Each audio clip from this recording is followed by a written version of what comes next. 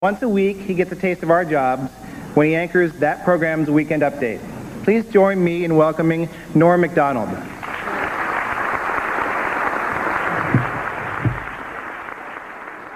For years, Hillary Rodham Clinton has told people that she was named for the first man to climb Mount Everest, Sir Edmund Hillary. But as Esquire magazine recently pointed out, Sir Edmund did not climb Mount Everest until 1953, 6 years after Hillary was born. However, the First Lady does have a good explanation for the discrepancy. She loves to lie.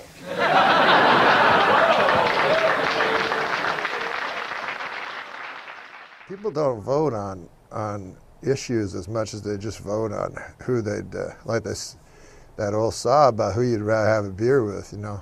And nobody wanted to have a beer with Hillary Clinton, you know. I think I had one joke about Donald Trump that I ever did where I said,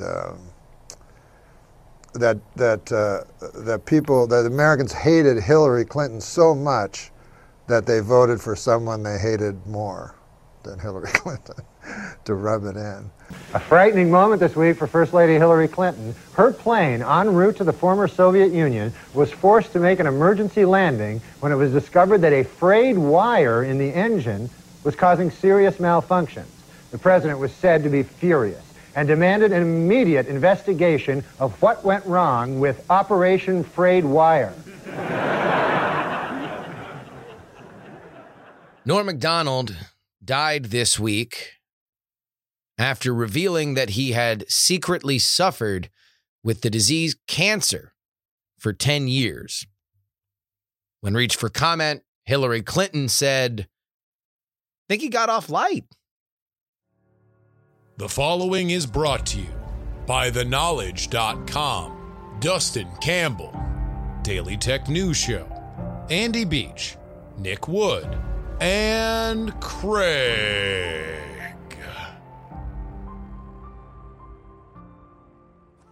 Politics, politics, politics, politics.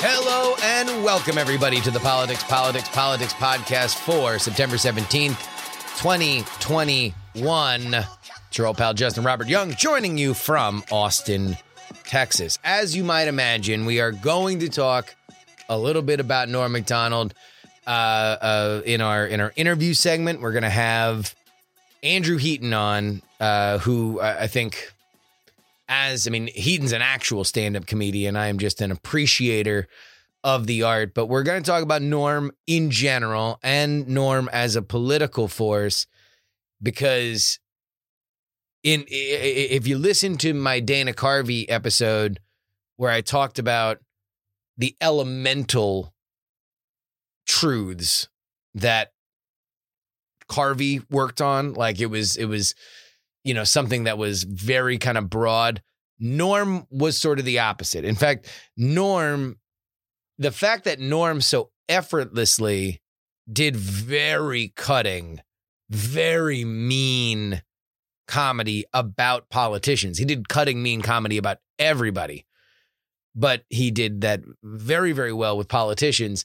I kind of feel like opened the door for a lot of people that were not nearly as good at it and didn't necessarily get why Norm's jokes were so funny. We're going to talk about that with Heaton a little bit later. We are also going to talk about a very curious strategy that the Democrats in D.C. and in Congress are employing. Indeed, they are betting that cocaine Mitch McConnell is bluffing. Good luck. And we will take a little peek into part of the reason why Joe Biden's approval numbers continue to fall, specifically his handling of coronavirus. We do have some good news on the horizon for all the parents out there waiting with bated breath to see when their kids can get vaccinated, and even those younger than 5. All that. But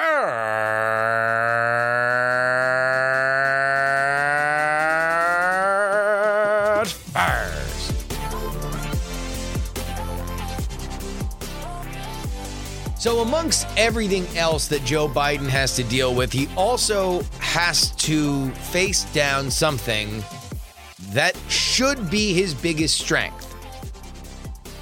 He's the guy who gets things through Congress. And, indeed, it was a gigantic step forward for him that he was able to get a bipartisan infrastructure bill, with some of his help, through the Senate. Unfortunately, it is now stuck in the House. And while the Democrats fight amongst themselves in the Senate on the back half of the infrastructure package, the Build Back Better $3.5 trillion deal that would be the most radical setup of social safety net, cradle to grave social safety net in American history since, I think, Great Society back in the 60s with Johnson. There are also some other issues that are creeping on up, including the fact that the United States very much needs to raise its debt ceiling, aka the amount of money that it is allowed to borrow. Otherwise, there is a threat that we might default. These are large-scale issues with not only American credit, but the economy at large. And so, the Democrats, wanting this to be a bipartisan thing, are leaning on the Republicans to help them vote to raise the debt ceiling. To which Mitch McConnell, Senate Minority Leader, says, he's not going to do it. If the Democrats want to raise the debt ceiling, they can do it through reconciliation. Or they could probably start stepping to the table and dealing with the Republicans on other issues as opposed to trying to ram through the $3.5 trillion bill. Of course, the ability for them to run that bill through is also in doubt. The large story here is, when you're creating ancillary problems that require Mitch McConnell to go back on his word, something that, whether or not you trust or like Mitch McConnell, he very, very rarely says one thing and does another. He's much more likely to just say the thing that is, terrible in your mind and then actually do it. The reality that the Democrats face now in the House is that this reconciliation package is likely not going to pass until late into the fall. The further we get into that position, the closer we get to the midterms. This problem only gets harder, not easier. The general sense through all the reporting that I've read is that the reconciliation bill is too big to fail. And eventually, somebody's going to bend the knee that makes this thing work. A reminder that as it is right now, if everybody who has dug their heels in the sand indeed keeps those positions, then the Democrats have nothing to show for having the House, Senate, and White House. That is not a good look. It is also something that would seemingly make Democratic voters less likely to vote for these candidates, especially in swing districts when the midterms come up. The Dems had their chance. They couldn't even agree with each other. What do you say we change things out would be the elemental idea of it. It also is yet another damaging blow to Joe Biden's competency. Again, while he technically is a guy who sat on a bunch of committees when it comes to foreign policy, and now he's got a black eye in that regard, the economy isn't exactly great, but he was never really known as an economic leader. The coronavirus is still hanging around, although we'll get to that in a second, and he has not quite demonstrated his competency in that area. But the one thing he can do, the one thing that no matter what you think of Joe Biden, you have to say is his number one skill set, is getting things done in Congress. Now, when you get things done in Congress, they oftentimes take a long time. The question that we have now is, if reconciliation isn't going to happen by the end of the month, then that means that Nancy Pelosi faces a very, very, very interesting problem. Remember, the House moderate Democrats threatened to derail the entire reconciliation program before it even got started. The reason why they agreed to do what needed to be done is by making Pelosi promise that there would be a vote on bipartisan infrastructure on the 27th of this month. Now, back when they made that deal, I'm sure they thought a lot could get done. But as you're listening to this episode, we are a scant 10 days away. And the Senate looks no closer to giving the House any kind of reconciliation package, which means Nance has to make a choice. And none of them are good. Does she push back the agreed upon deadline to vote on the already delivered bipartisan infrastructure bill? That would immediately neuter the House moderates, who would look like total ding-dongs for surrendering any position and literally getting double-crossed by the time that they were supposed to be paid back for it. That's a bad thing. Or you could put the bill up for a vote, the bipartisan infrastructure bill, up for a vote, at which point you would either be in a position where the Republicans could vote for it and advance it, therefore taking the problem off your hands, but totally infuriating your progressive base, or the Republicans don't vote for it, which looks more likely at this point, and the progressives don't vote for it either, because they've said that they will not vote for the bipartisan hard infrastructure bill until the soft infrastructure bill hits their desks as well. They want to pass them both at the same damn time. So you are going to have headlines that the Democrats in the House have shot down this bipartisan infrastructure bill. That is something that will be on every midterm advertisement for anybody running for their House seat in 2022. Oh, also, a reminder that technically Nancy Pelosi said this would be her last term as Speaker. I mean, that was a while ago. We've been fairly well conditioned to know that Nancy Pelosi, rappers, boxers, and wrestlers often promise retirement while not actually doing it. So we will see whether or not she is ready to pass the torch.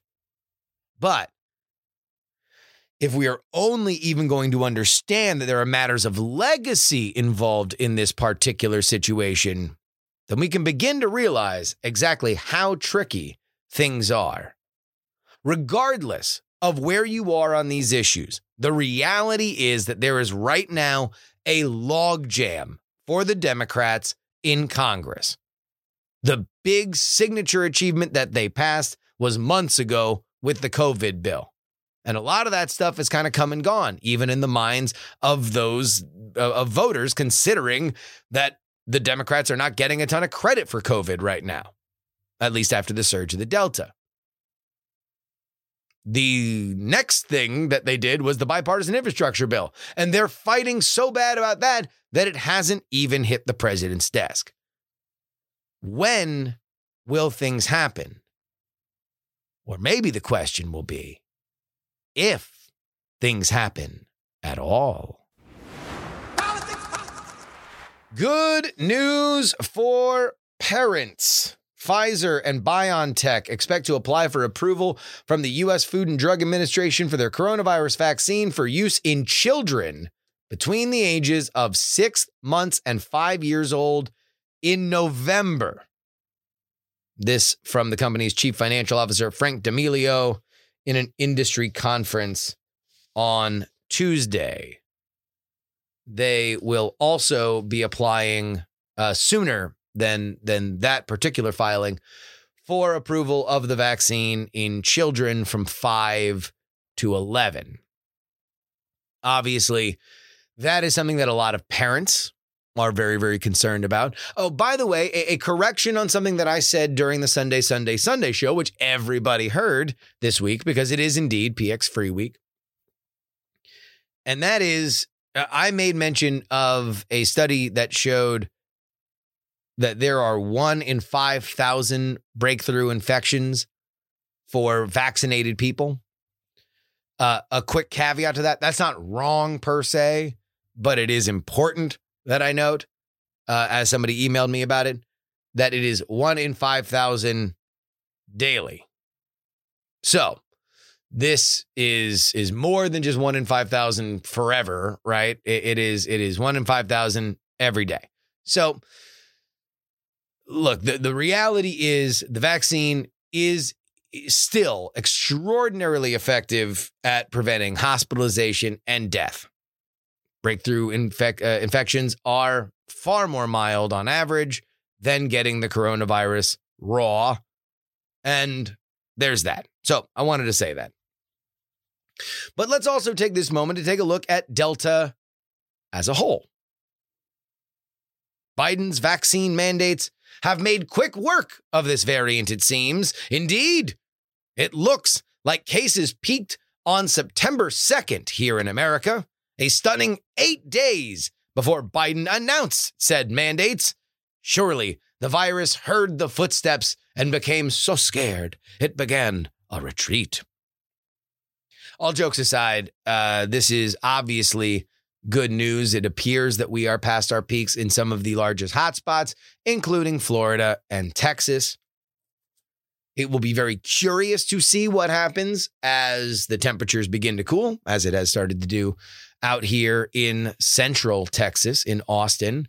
We are now in the highs of 90 as opposed to the highs of 100. But that also means, along with the pumpkin spice lattes and all of the apple picking up there in the Northeast, things begin to get quite chilly.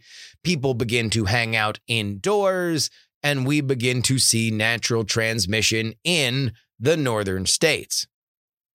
Undoubtedly, considering that the breakthrough infections do happen at a certain rate, we are likely going to see stuff spread in the Northeast and Midwest. How bad will it be? How long will it last? Those are the questions. Also, continuing questions about the boosters.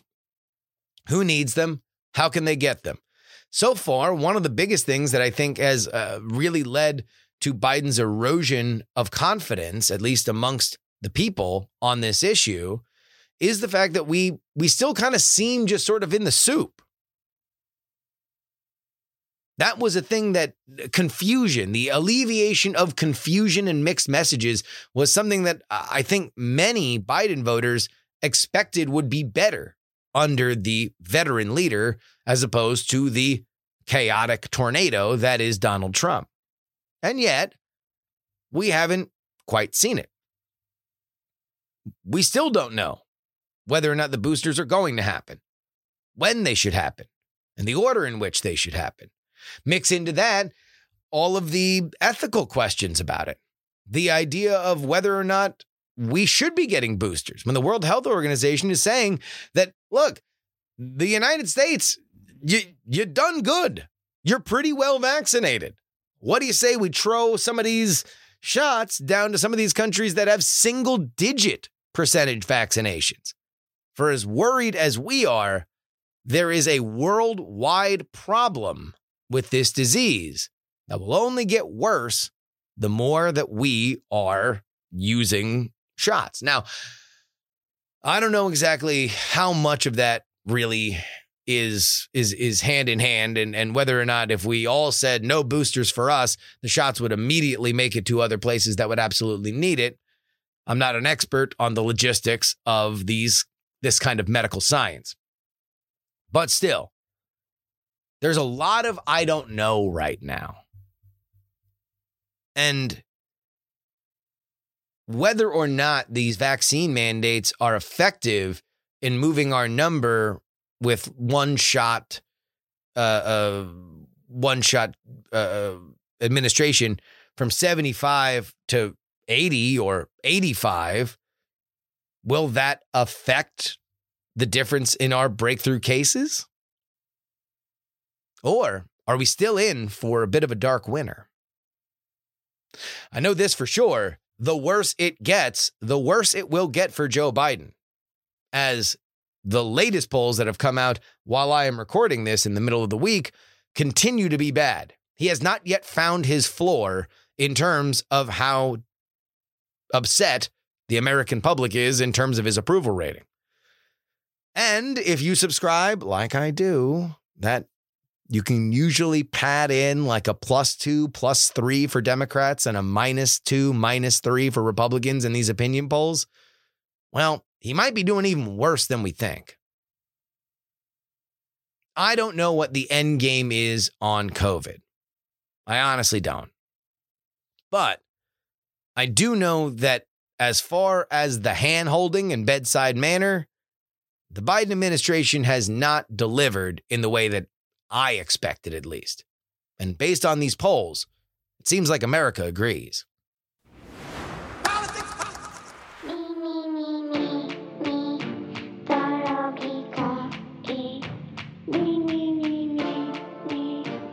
I would like to thank everybody for joining us in PX Free Week.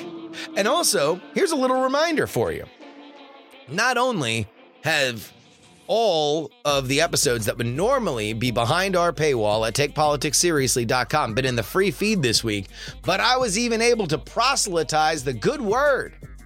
In fact, our guest today, Andrew Heaton, is also putting his Patreon content in his free feed, up to and including an interview with me. So, if you would like to get all of Heaton's stuff, you can go ahead and do that right now at the Political Orphanage. Of course, all of our free stuff is in my free feed. But all good things must come to an end. And unfortunately, this will be the last day of our free week. So, if you like what you heard, now's the time to make the move. TakePoliticsSeriously.com is where you need to go. And we got some really cool stuff coming up. Not only this legislative logjam that's happening that I set up at the beginning of this episode, but also an honest to goodness real race up in Virginia. I'm going to be heading up there, interviewing people, boots on the ground. And whenever that happens, that means that the patrons get the extra content that they deserve. So, treat yourself. TakePoliticsSeriously.com.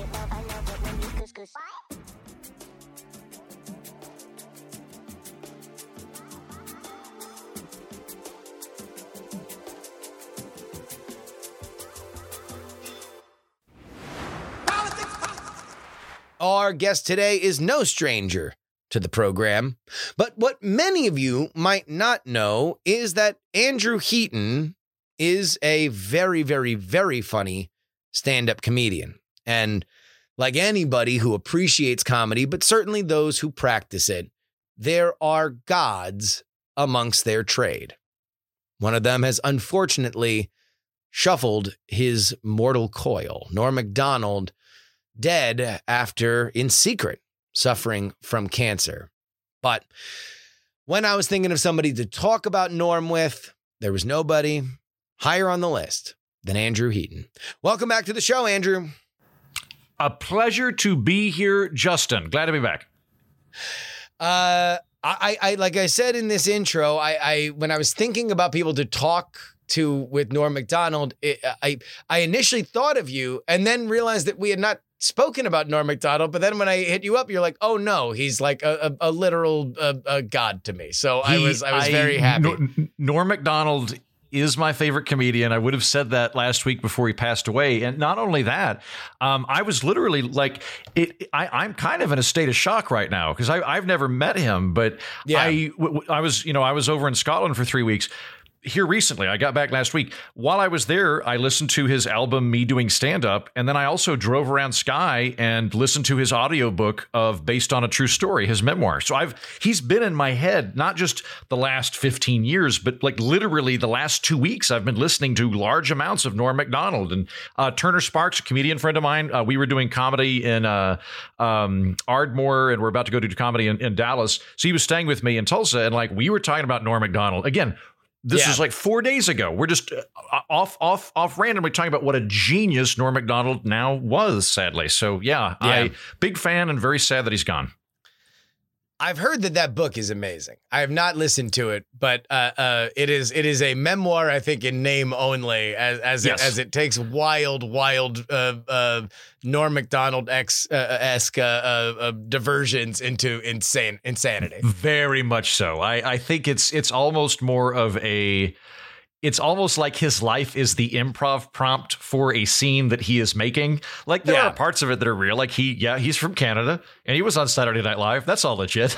But the rest of it's just completely made up. Like he does a very good job with the book of making himself this sort of degenerate has-been character that just completely like is clearly not like one of the things that he does in the book is he has chapters written by the ghostwriter. There's no ghostwriter, it's Norm Macdonald, but the ghostwriter would be like, listen, I have to explain this next section. I was hanging out with Norm Macdonald and he went on this tirade about why he doesn't trust Eskimos. It was 20 minutes and this whole thing about how he's never met an Eskimo he trusts. He's never actually met an Eskimo. And like, it just like, and so Norm comes off as this like very low intelligence, extremely low talent guy that deserves to not be famous. Like he keeps alluding to his brilliant answering machine joke, which he never even spells out, but you gather it's this very tepid 1980s, like early 90s answering machine joke. But he always talks about it like it was this groundbreaking joke that altered comedy. I was trying to process something when he died. We were recording this on Wednesday, so he died within 24 hours. Tuesday. I was trying to process how on Twitter of all places he had 100% approval rating. For somebody that never really spared any sacred cows, who willfully kind of transgressed into territory that is sacred and gets even the most famous comedians into hot water in terms of sexuality and gender and all that. And yet, yesterday at the very least, there was nobody who was, at least in my little echo chamber, which is filled with political hot takes, there was nobody with the nobody with the noted misogynist Norm Macdonald can rot in hell or anything like that, which happens to everybody when good or bad things happen, including death. I feel like people usually like go a little bit easier when media figures die. No, oh no, that's when you can get the hottest take off. Is when it's like. Plus, there's also there's a whole industry out of being the. Actually, guys, this thing was pretty bad. Like that's a really good way to jumpstart your career. There's somebody that, do you remember when there was a hot take that Jon Stewart was really sexist and how his staff had confronted him and all this stuff. And it turns out that what had happened was exactly one lady had been fired from The Daily Show. And then she went to this so-called journalist and said this. And then the other people talked to everyone else at The Daily Show that was like, no, she got fired for very legitimate reasons and she didn't belong here. And like, I'm a woman and I'm telling you, Jon Stewart's not remotely sexist. And I've always felt comfortable being here. But the lady who wrote that story, I mean, it launched her and she got all these clicks and then she became a CNN contributor. And like, it's great. If here's something for anybody listening to your audience that wants to become a goddamned hack and really make their life good, write a thing about how The Office is actually a terrible show and it's actually like sexist and misogynist, and you'll get some feedback on that. You'll get some traction. clicks. You'll get traction. Yeah, you'll get traction on that. Yeah. Make your little deal with the devil so you get your clapter and your clicks, and you can continue clawing your miserable life up I'll digress here. I don't like. But again. I'm not even talking about journalists, right? I'm talking about the random person on Twitter. It only takes one person to say, actually, I hated Norm Macdonald, and I hated the fact that he punched down, and I hated the fact that he was so cavalier about these things that are so dear, and blah, blah, blah, blah, blah. None of that. Like, even like, there's a joke that I remember because I remember it so vividly in high school. Me and my buddy Harry used to tape everything that was just like randomly on. And before school, I would come to his house and we would just watch whatever was taped, usually wrestling and comedy. Those were the two things that was usually being watched. And so there was an episode of the Dennis Miller show, the show that he used to have on HBO, the like, I don't want to go off on a rant here show, right? Yeah. And he's sitting there with Norm Macdonald, and the joke is that I don't want to do the joke, but it's him saying, I went to a gay pride parade and there was a 60-year-old couple holding a sign saying, "We're proud of our gay son," which seems like an odd thing to say because that's not something you work your entire life for. You don't go to your friend and say, "Hey, my son just graduated first in his class at Harvard. He's working for an amazing law firm. We're so proud." Also, and then he goes into explicit things about very explicit and showing his friend a picture of the very explicit acts that would define somebody as homosexual. That's all on the album Me Doing Stand-Up, which is brilliant. My favorite part of Me Doing Stand-Up is he talks about when you're watching the news and crime comes up and there's like a murder victim, and he goes, "I wouldn't kill a woman. I say that. I know there's no river so long it doesn't contain a bend, but I don't think I'd murder a woman." And he proceeds to go on this like a 4-minute prologue diatribe about how he would commit murder. And he does it in a way that I think 99% of the population would understand this is a joke. It's not, he's not like, this isn't some weird misogynist impulse. And I think that's part of the reason, Justin, that he has such a high amount of approval behind him, was two things. First of all, Norm was never dunking for a side. So he would dunk. He was an equal opportunist. I think that he probably... Yeah. All right. But please go ahead, because this I want to get into this. I think he was largely apolitical. He probably leaned conservative, but I don't think it was at the forefront of his mind the way it is for you and me. But he would make fun of everybody. And so he's got that going for him. Secondly, a lot of comedians, like particularly political comedians, we know that we score points when we dunk on the other team. And they'll line it up and do that. And he never really did. When he was making fun of people, it was never because he wanted to score points with a team. It's because he wanted to make a joke. And so he went off after a lot of sacred cows, but you never got the idea that it was him turning around and giving the thumbs up to whatever his team was, which I think helps.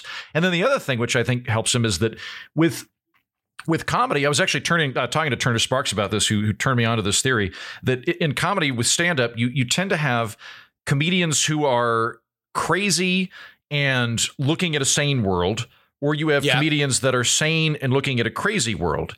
And kind of what comes out of this is you get like observational humor. Jerry Seinfeld's an example of a sane person looking at a crazy world. Whereas like, I don't know, maybe, my friend Turner. Mitch Hedberg is an example Mitch Hedberg's a great example crazy person that is looking at a mundane thing and seeing something that we're not seeing. Right. And so like when you're, and then the other thing I'll add to that is a lot of the time in comedy, you're not going up making jokes that there are people that do jokes that are basically like, look how much smarter we are than everybody else, guys. You see a lot of this in Brooklyn, by the way. There's a lot of hipster humor that it's focused on references where the punchline is an obscure reference. That way, if you don't get it, it's because you're an idiot. But if you get it, you get to feel smarter than everybody. Norm never did that. Norm never played the smarty pants card. He always played the idiot card. Clearly, he wasn't an idiot, but he always played the idiot card. It's much harder to hate idiots because they're positioning themselves lower than you are. They're not trying to make you feel bad about yourself. They're not trying to make you feel lower than them. So as a result of that, you don't really feel much animosity towards them. You know, I would only critique it in that I think he was always very populist. Like he never made his jokes particularly hard to understand. And yet the brilliance is that they were always very smart. There was always a lot packed into it. He was deeply philosophical. Like you think about like his oeuvre was largely dealing with death and sex and things like that. Like actually kind of deep concepts, but he comes off like a drunk at a bar, even though he didn't drink. You know, and that's there's one of the jokes that's been going around since he died is the moth joke that he told on Conan O'Brien, where it's, a moth goes into a podiatrist and then digresses into like a solid 6 minutes of like the saddest story you could ever hear. No, and truly like not just sad, but terrifying, where you're listening to this and it's like, I wake up every day next to my wife and I know an old woman I used to love. I used to be filled with joy when I saw her flesh, but now I only see decay. And it's just like, I can't look my son in the face because I only see my own cowardice and I don't love him anymore because I to consider loving him would be to embrace the fact that I should have killed myself years ago. Like the saddest stuff. And the podiatrist says, I think you need a psychiatrist. Why did you come in here? And he says, oh, because the light's on, because he's a moth. Right. Like, so it's like, it's very, very dense, very packed, extraordinarily beautifully written. And yet it was always very populist. The handles on it were always very easy to grab. But to get to the political stuff, which is really what I want to talk about with you, he had his targets. And who knows if he had been in the Weekend Update chair when, George Bush was president, how it would have turned out. But he was brutal to Hillary Clinton specifically. Like Bill Clinton got it. Nobody got it like Hillary. Like there is back when she was running in 2012 and 2016? No. This is or 2016. When she's first lady. Really? So it's like, brutal. Like, just, and it always comes back to these very elemental Norm Macdonald punchlines of like, Hillary Clinton testified in front of the special prosecutors about Whitewater, raising after she was caught in a few troubling different inconsistencies.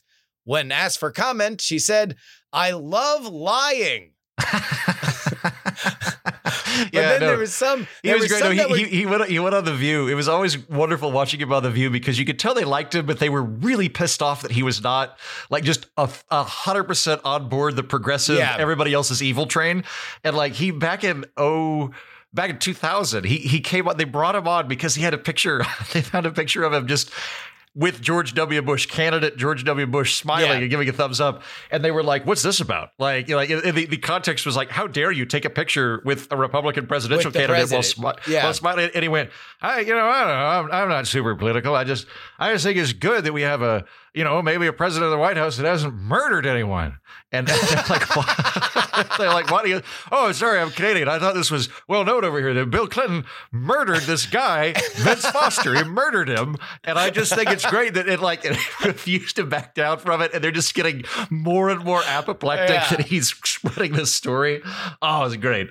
No, I mean, there's like a 2-part joke that's visual where it's just a Weekend Update joke where it's just a picture of Hillary. It's like, ladies and gentlemen, an introduction to America's first bitch. Just overhead, right? And then there's just a picture of Bill Clinton walking in front of Hillary Clinton, and it's just, hey, bitch, why are you walking so fast? I'm trying to keep up.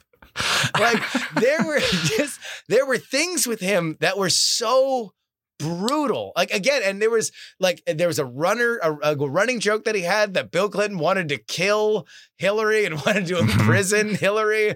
Like that. He built like a world that was very edgy and very dangerous. And obviously some of that stuff, even if you're like, oh, I want to be mean to a woman in politics, I don't think you can just say, hey, here's America's bitch. It would not fly today. But I think the interesting thing is like I think his targets in more recent days is like, and you know my theory. I don't think the culture war is between right and left. I think that's a kind of dumb way of looking at it. The culture war is between, as it has always been, pluralists and authoritarians. It's between people that are okay with other people being in error and people that require compliance for everyone. That's the dividing line, and it doesn't matter if you're conservative or progressive because that instinct manifests in both.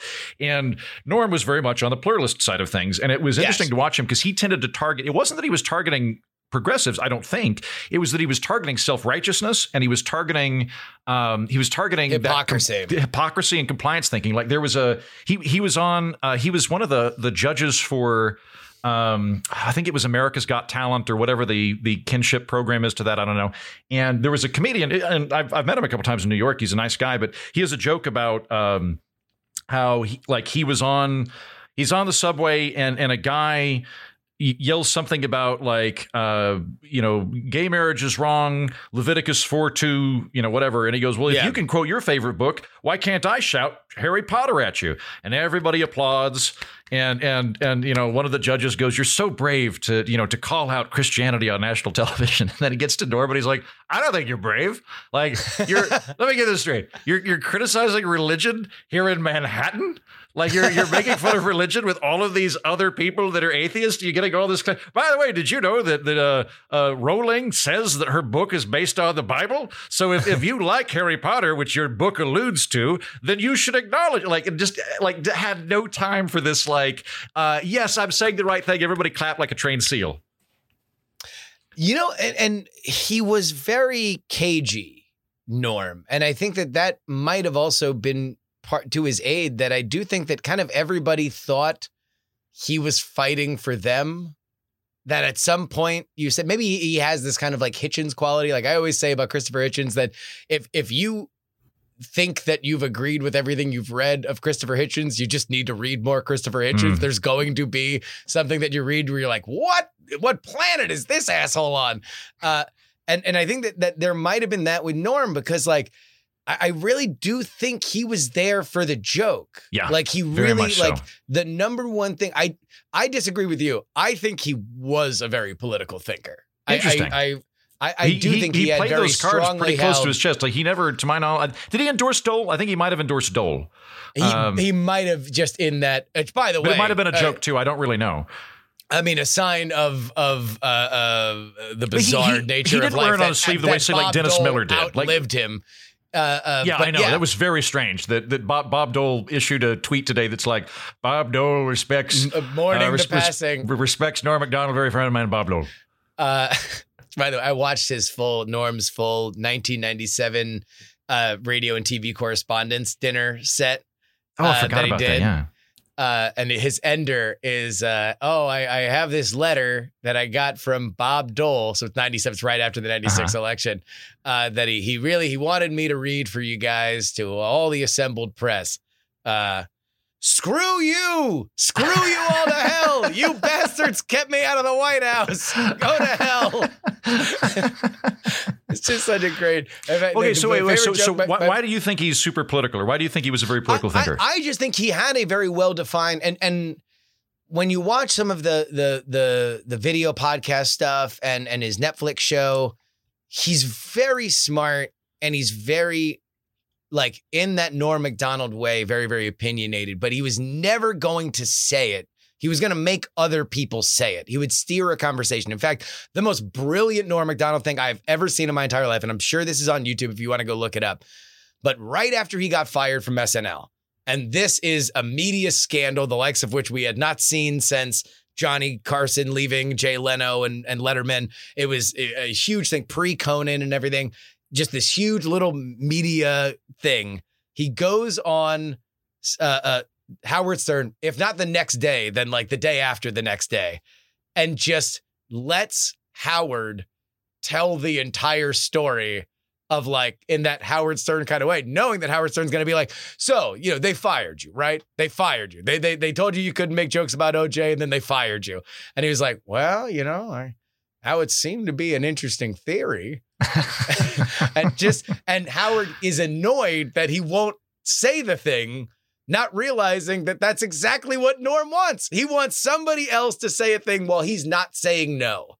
And that to me was just one of the most brilliant things. And when you look at the fact that, look, the man died with without telling anybody that he had cancer for a decade. Yeah. For a decade. I think that's through like 3 different television shows, all of which could probably benefit from the press of saying that their star was battling cancer. Right. Through his entire career, through everything that he did, that man kept that secret. So I think the guy that keeps his cancer diagnosis secret for 10 years, I think can surely have a fully formed political opinion and ideology that does not bubble up in beyond the jokes. And maybe that's part of what we thirst for now that that's the iconoclast and not what used to be. You know, every comedian and celebrity had their own political opinions and then wanted their act to supersede it. Now we're kind of in the inverse. And maybe now we're looking at that and saying like, oh, wow, that was actually kind of cool and refreshing. Like you got hints, like you might know that he probably was more conservative than liberal, but it didn't stop him from making jokes that made everybody laugh. Mm-hmm. Well, and you raise a great point. And I think the other thing to consider too is that Norm was a pure comic. He was 100% comic. He wasn't like, I'm like 40% comic, 50% pundit, 10% baritone.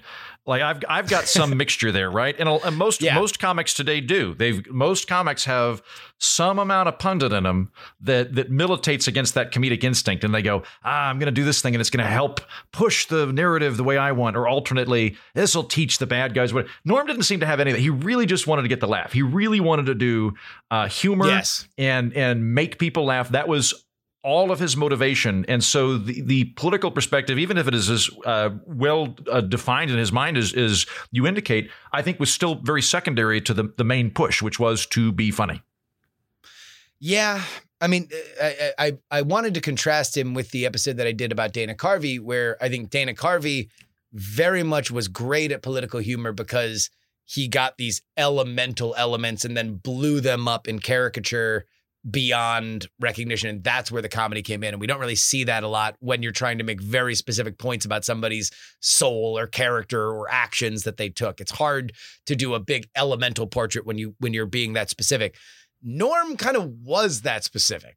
Norm was not afraid, again, to say like, "Oh, I thought it was common knowledge that the Clintons are murderers." Vince Foster he worked with the Clintons, and they murdered. They made him look like he'd shot himself, but it was with his left hand. With his left hand, yeah. But like, he was specific, and that's what I think. I don't know. I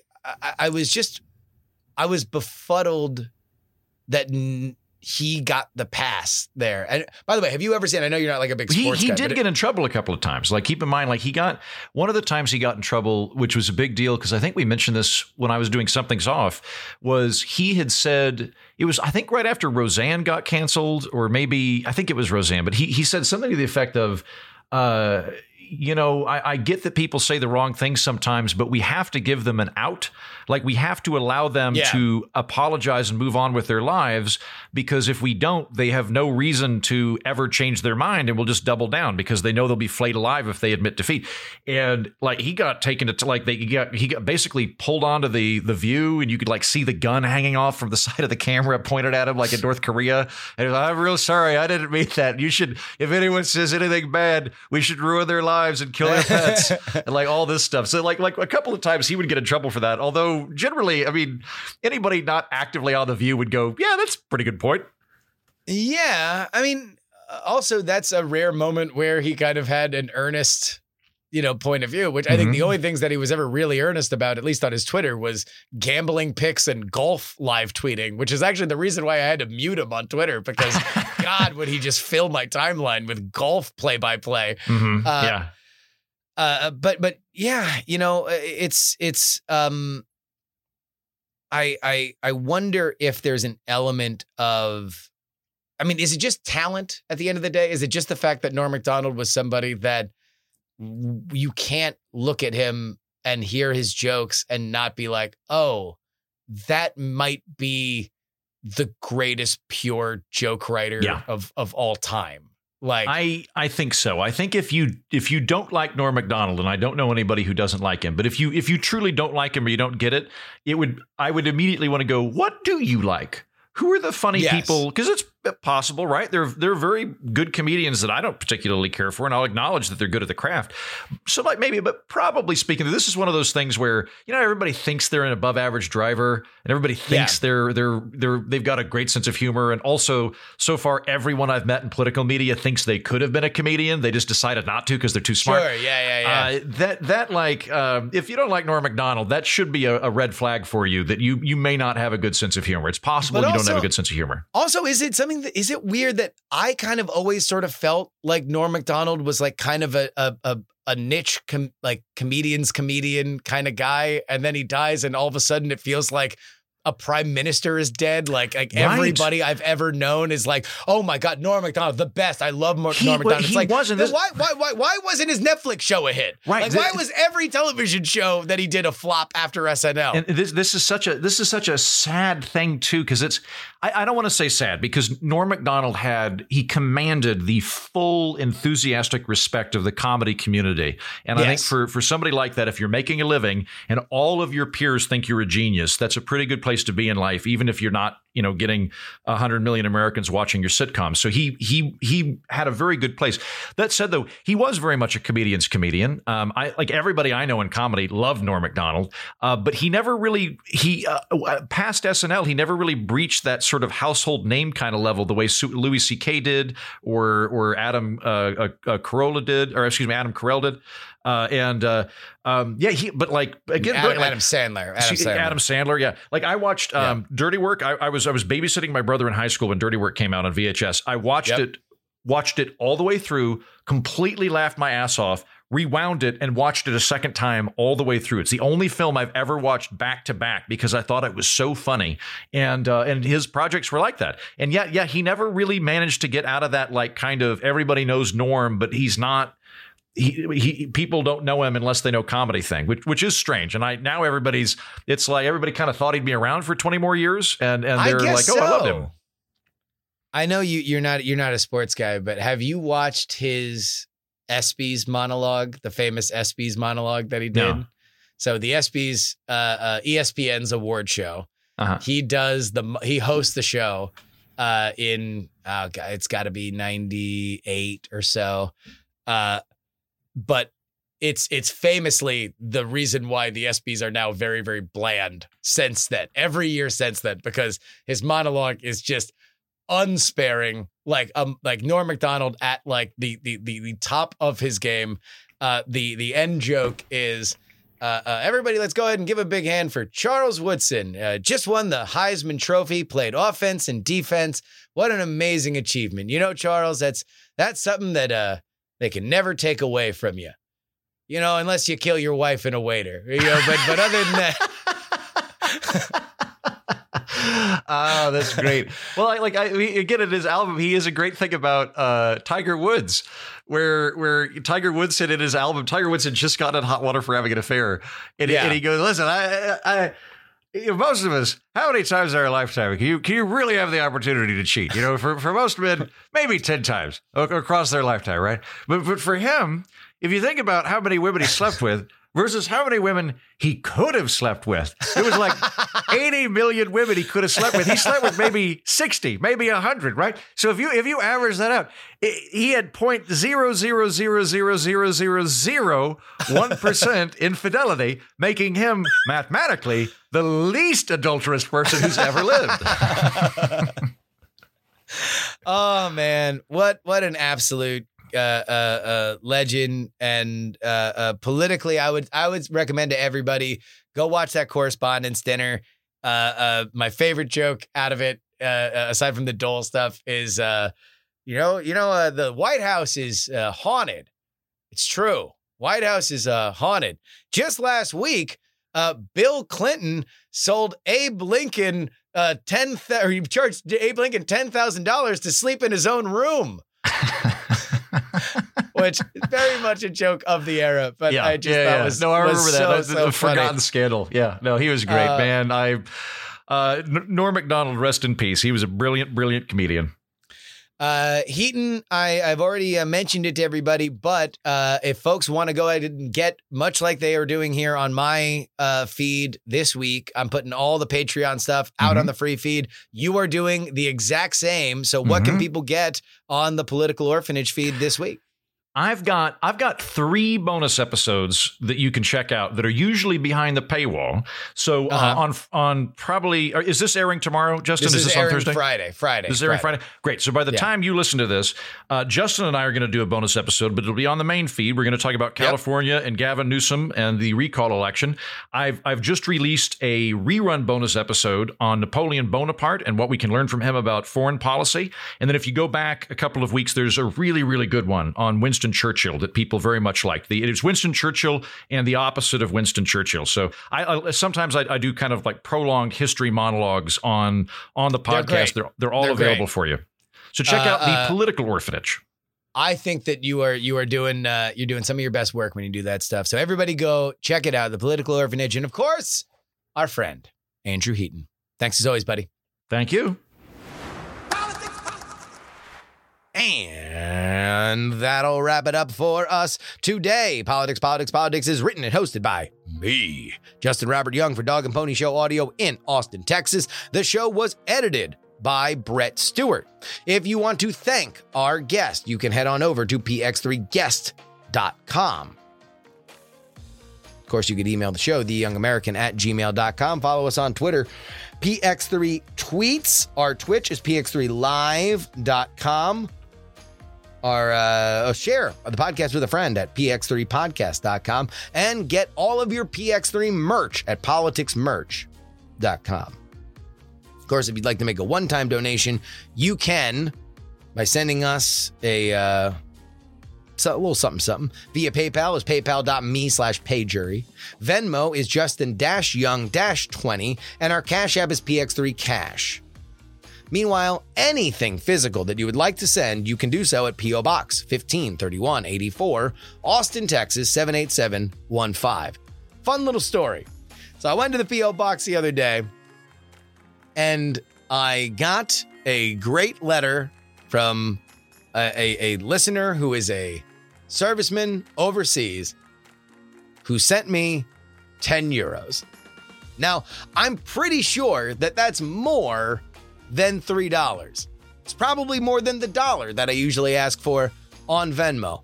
I don't know. I'm not a money scientist, but I very much enjoyed it. I always love silly stuff showing up into the P.O. Box. One more time, that is P.O. Box 153184, Austin, Texas 78715. Of course, if you've enjoyed our PX free week, you can get that exact experience every week at TakePoliticsSeriously.com. That's where you find our Patreon. $3 tier gets you 2 bonus episodes per week covering all the news we miss during our regular podcast schedule. Specifically, it is the Sunday show and our late edition. The $10 tier gets you that and your name right at the end of the podcast, like these fine folks in the Titanic. $10 tier, including Idris Arslanian, DJ Katie Mack, Niemeister, Dr. G, Lord Scale, De Quince, Anile, Admiral Flapjack, Utah Jimmy Montana, Edmund Pluribus Unum, Peter Spicery, 70s TV salesman or spy? Do you really? And vote Gloria Young for King of the New World Order. Zombie Doc Edison, no mention on the podcast, please. .com Junkie D4 Bongo, Ye Old Pinball Shop, John Snaffies, Off Route 44. Brian, Neil, Darren, Olin and Angela, DL, Steven, Chad, Miranda, Janelle, Chief Andy, Robert, Casey, Paul, the most conscientious, nonpartisan listeners, Brad, Richard, D. Laser, just another pilot, Mike, The Jen, Will, J. Pink, and Andrew. If you would like to join their ranks, oh, it is so simple. TakePoliticsSeriously.com. Another week in the books, and boy, I feel like past Labor Day, this is when news traditionally picks up. Congress is back in D.C. We got a lot of big deadlines looming. I can smell an election coming up. The recall's behind us. We're ready to roll, and I'm here for you. Thank you guys for enjoying PX Free Week. Till next time, is your old pal Justin Robert Young saying some shows talk about politics, others talk about politics, and still more discuss politics. But this is the only show that dares discuss